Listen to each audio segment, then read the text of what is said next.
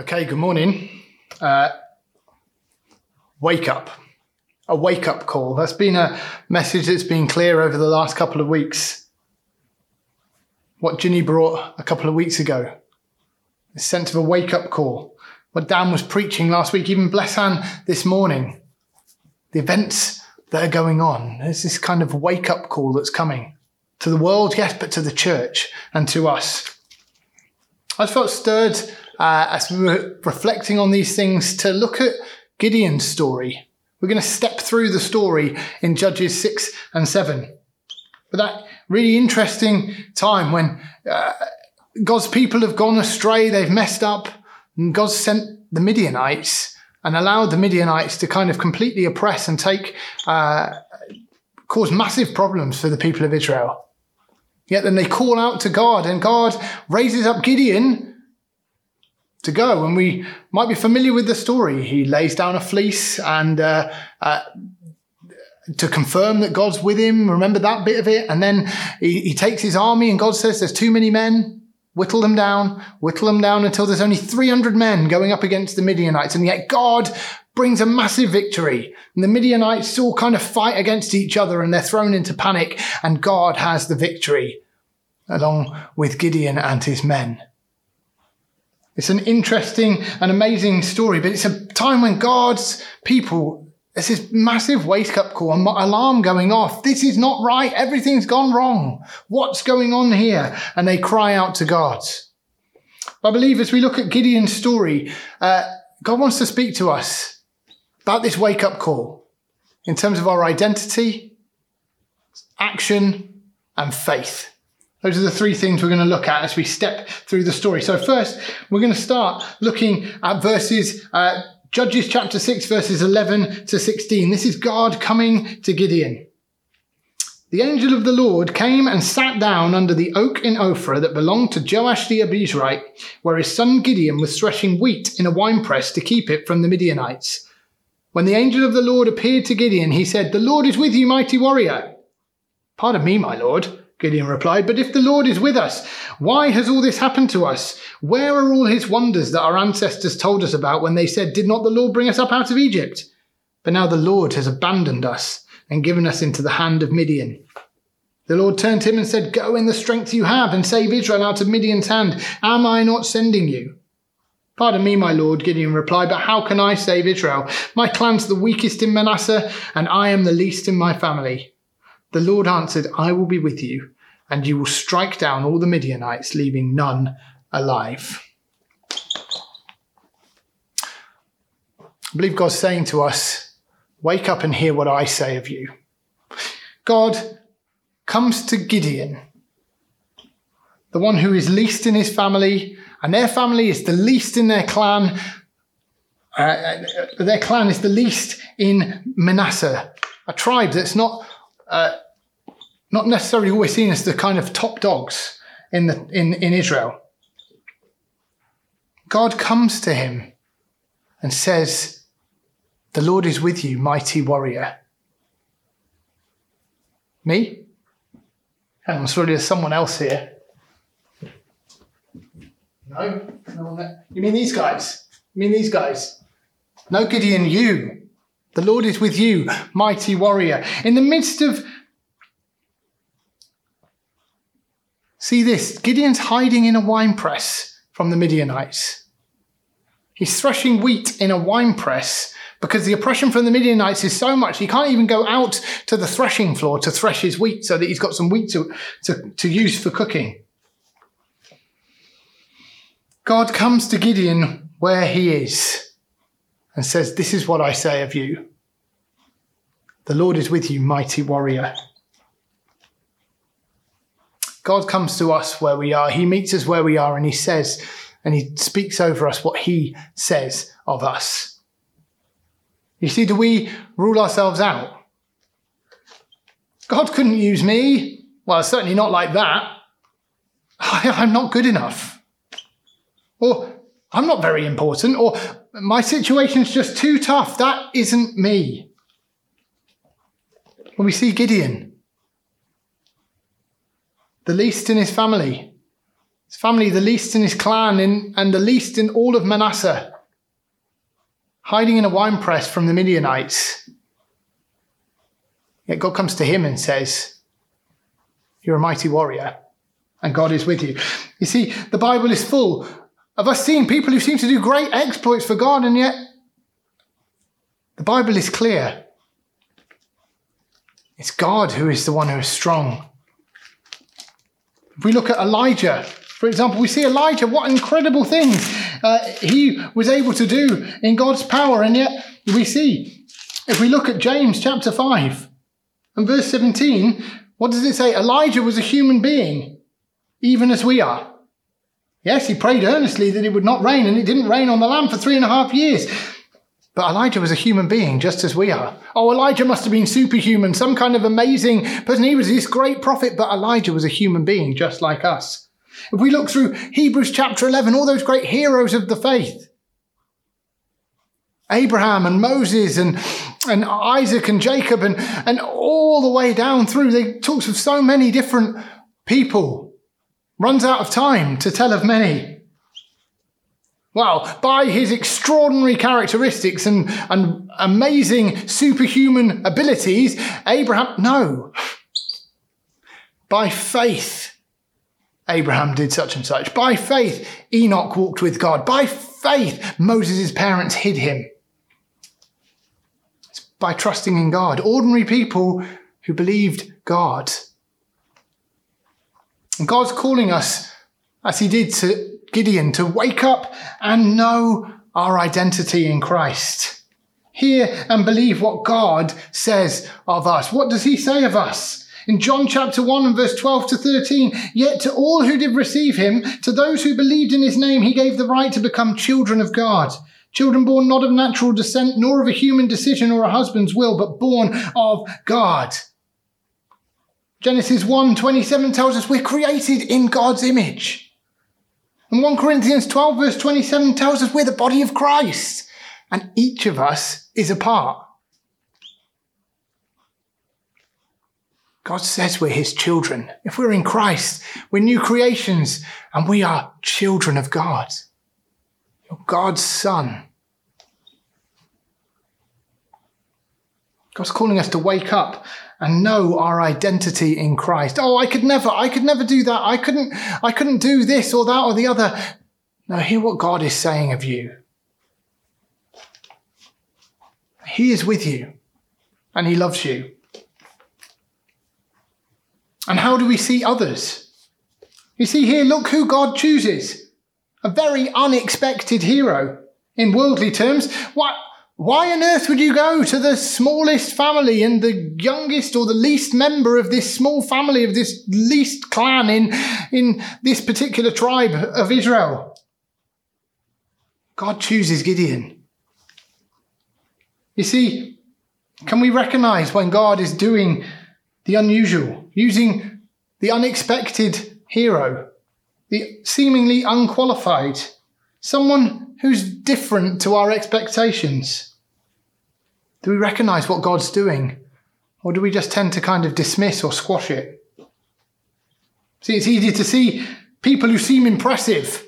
They're good. That makes sense. And to end up overlooking the humble or the faithful or the different. Remember when Samuel went to pick a new king in Israel? Here we are. Jesse's first son, he's tall and strong, he looks like a king. No. God was choosing David, the youngest, the smallest.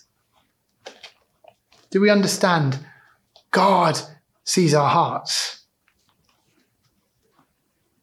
If we're honest, do we more readily work with people just like us?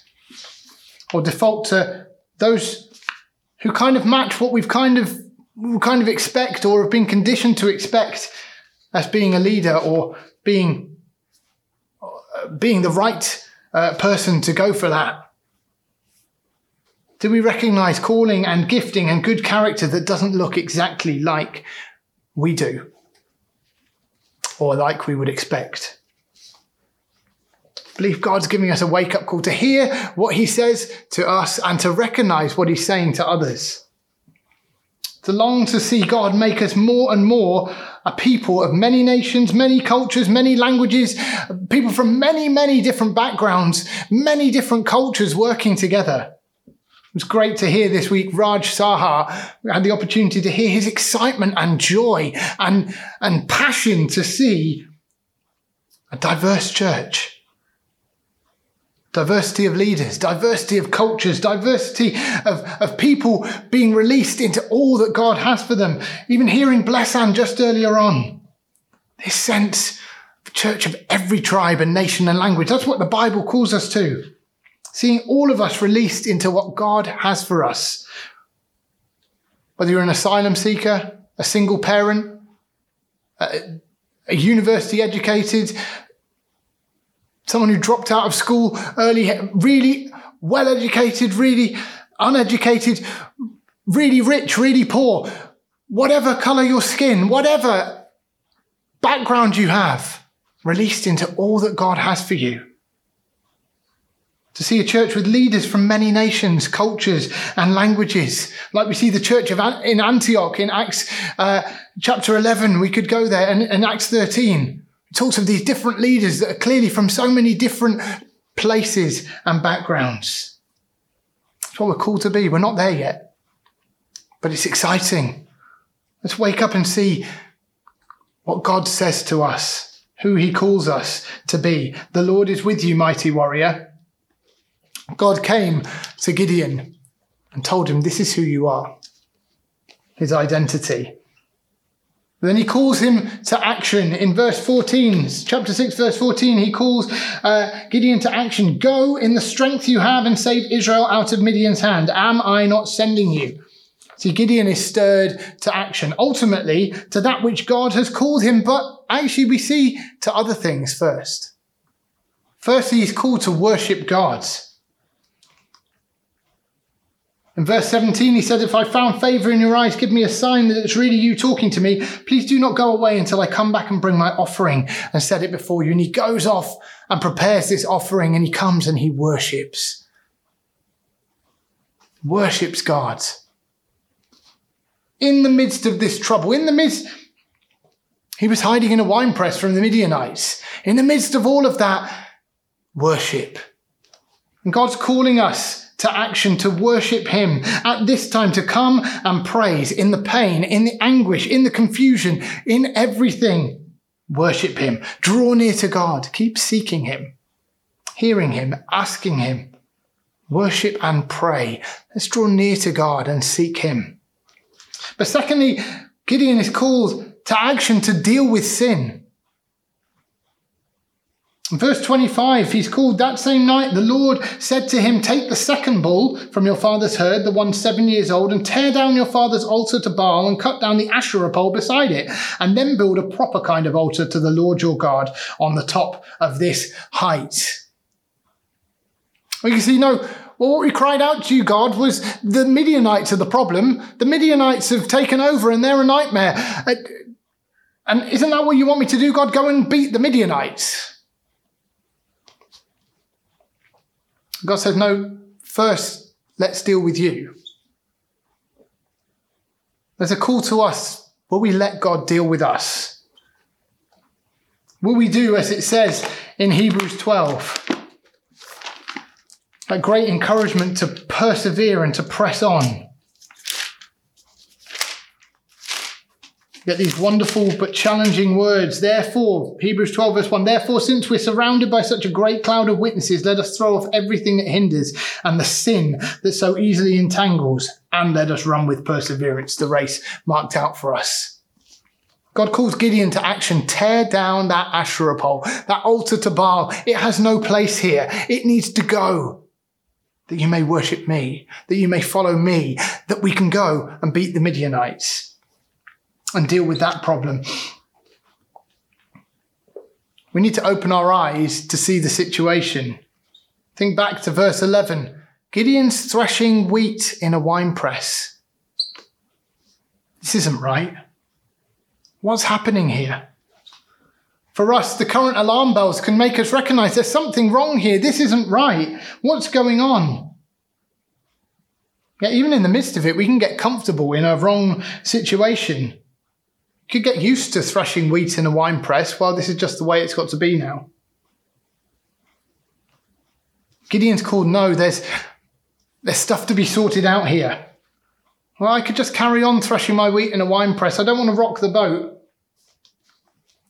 Gideon's called to confront the sin in them, to deal with their own hearts. Dealing with sin in our own lives, dealing with sin and things that are wrong in and amongst us can be really uncomfortable. In fact, even really unpopular. We can have a real desire to focus on the problem out there. The problems in politics of Brexit and all of that that's still rumbling on, of COVID-19 and the pandemic, of racism out there in society. But you see, God calls us, like he called Gideon, to deal with our own hearts, to deal with the real problem, to be ruthless and take bold steps in dealing with sin. See, the real problem wasn't the Midianites. That's what caused them to cry out to God. But the real bigger problem is sin. And God's dealing with their hearts. God wants to deal with our hearts. We see this in the stories of great revivals when people are called to pray, God, would you come and meet us, come and break out in our nation? And so often they're praying and it's them who are brought to their knees. As God works in his church and cleans us out and sorts us out, then that the world might be blessed. Will we let God deal with us? Will we be ruthless in dealing with sin? With changing things that are wrong? God's calling us to action, to throw off that which hinders and to deal with the sin that so easily entangles. Let's pray. Let's allow God to convict us and to deal with our hearts. Wake up call to action. It starts here. It starts with us. It starts with our hearts. God has more for us. God has a plan for the world. God has a plan to deal with the Midianites. It starts here. Let's deal with the sin in your midst. Because thirdly, God calls Gideon to faith. God has a rescue plan, but Gideon needs to trust him. As we move into chapter 7, we see that amazing story of how towards the end of chapter 6, Gideon has blown a trumpet. He's been filled with the Spirit. In verse 34 of chapter 6, he blows a trumpet, summoning the Abiezrites to follow him. And he sends out messengers to gather people. And remember, we won't touch on it now, but he lays down the fleece just to confirm God's with him. But then they move into chapter 7, and this incredible plan. God says, Gideon, you've got too many men. Send away those who are fearful and trembling. And many go home. And then God says, no, Gideon, you've still got too many men. Go down to drink and separate them out. Those who drink this way can stay. Those who drink this way, send them home. So he's down to 300 men. It's a strange plan. They're up against this mighty army, this incredibly huge army of Midianites. And God's chosen Gideon, the least of the least. And then he's given him this whittled down army to go up against the Midianites. Surely they've got no chance. What's this all about? This is crazy, surely. But Gideon, the least of the least, and his whittled down army, Gideon plus whittled down army plus mighty faithful God. The Midianites have no chance. See, God had a plan. He knew what he was doing to defeat Midian, to free his people, and with all the glory going to him. You see, is God prompting us now? Is God prompting you personally to do something that looks maybe in worldly eyes a bit foolish or feels a bit scary? Maybe it's just stepping out and sharing a faith. Let's take steps of faith in the power of the Holy Spirit as God prompts us. Maybe there'll be wobbly steps. You see, looking at Gideon is quite an encouragement. We see Gideon wasn't fearless, if you like. Back in chapter 6, God asked him to tear down this Asherah pole. But chapter 6, verse 27, Gideon took 10 of his servants and did as the Lord told him. But because he was afraid of his family and the townspeople, he did it at night rather than in the daytime. And of course, we see Gideon asked God for confirmation. He's asked him for a sign in terms of waiting for him to make the offering back in chapter 6 and verse 17. Well, God's confirmed that. I'm with you. He fills him with his spirit and he blows the trumpet and the men follow him. But then God, just confirm it again. Here's this fleece. If you make it wet and the ground dry, then the next time, if you make it dry and the ground wet, then I'll believe you. Seems to be quite wobbly step. Maybe we're taking wobbly steps, but let's step out in faith and trust God. Recognizing God is gracious. You can see God's grace to Gideon, even towards the end of the story, in chapter 7, verse 8 onwards. Gideon on the eve of the battle, God says, come and listen to this. We hear even the Midianites talking, they've almost had this kind of prophetic vision of what's going to happen. Well, we're going to be destroyed by Gideon and the power of God. Gideon gets to hear this, even on the eve of the battle. What grace that God gives him. But let's take steps of faith, believing God, trusting him. God has a plan right now. God is in control right now. Will we trust him? Whatever it looks like. We trust his answer, his way. It is best. We can't come up with a better plan. You see, Gideon didn't look impressive and neither did his army. It wasn't the expected, tried and tested strategy, but God.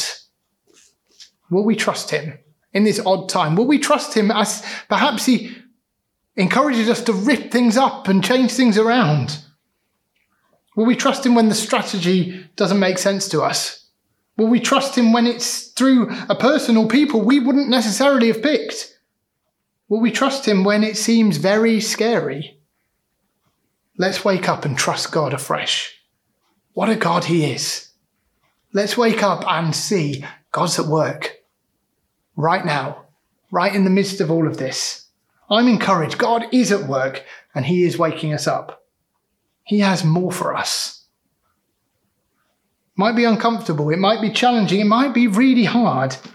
But also this time is exciting and a time for faith and to see God working in and through us as a people. Whoever you are, wherever you come from, whatever your background, God is at work and God can use you.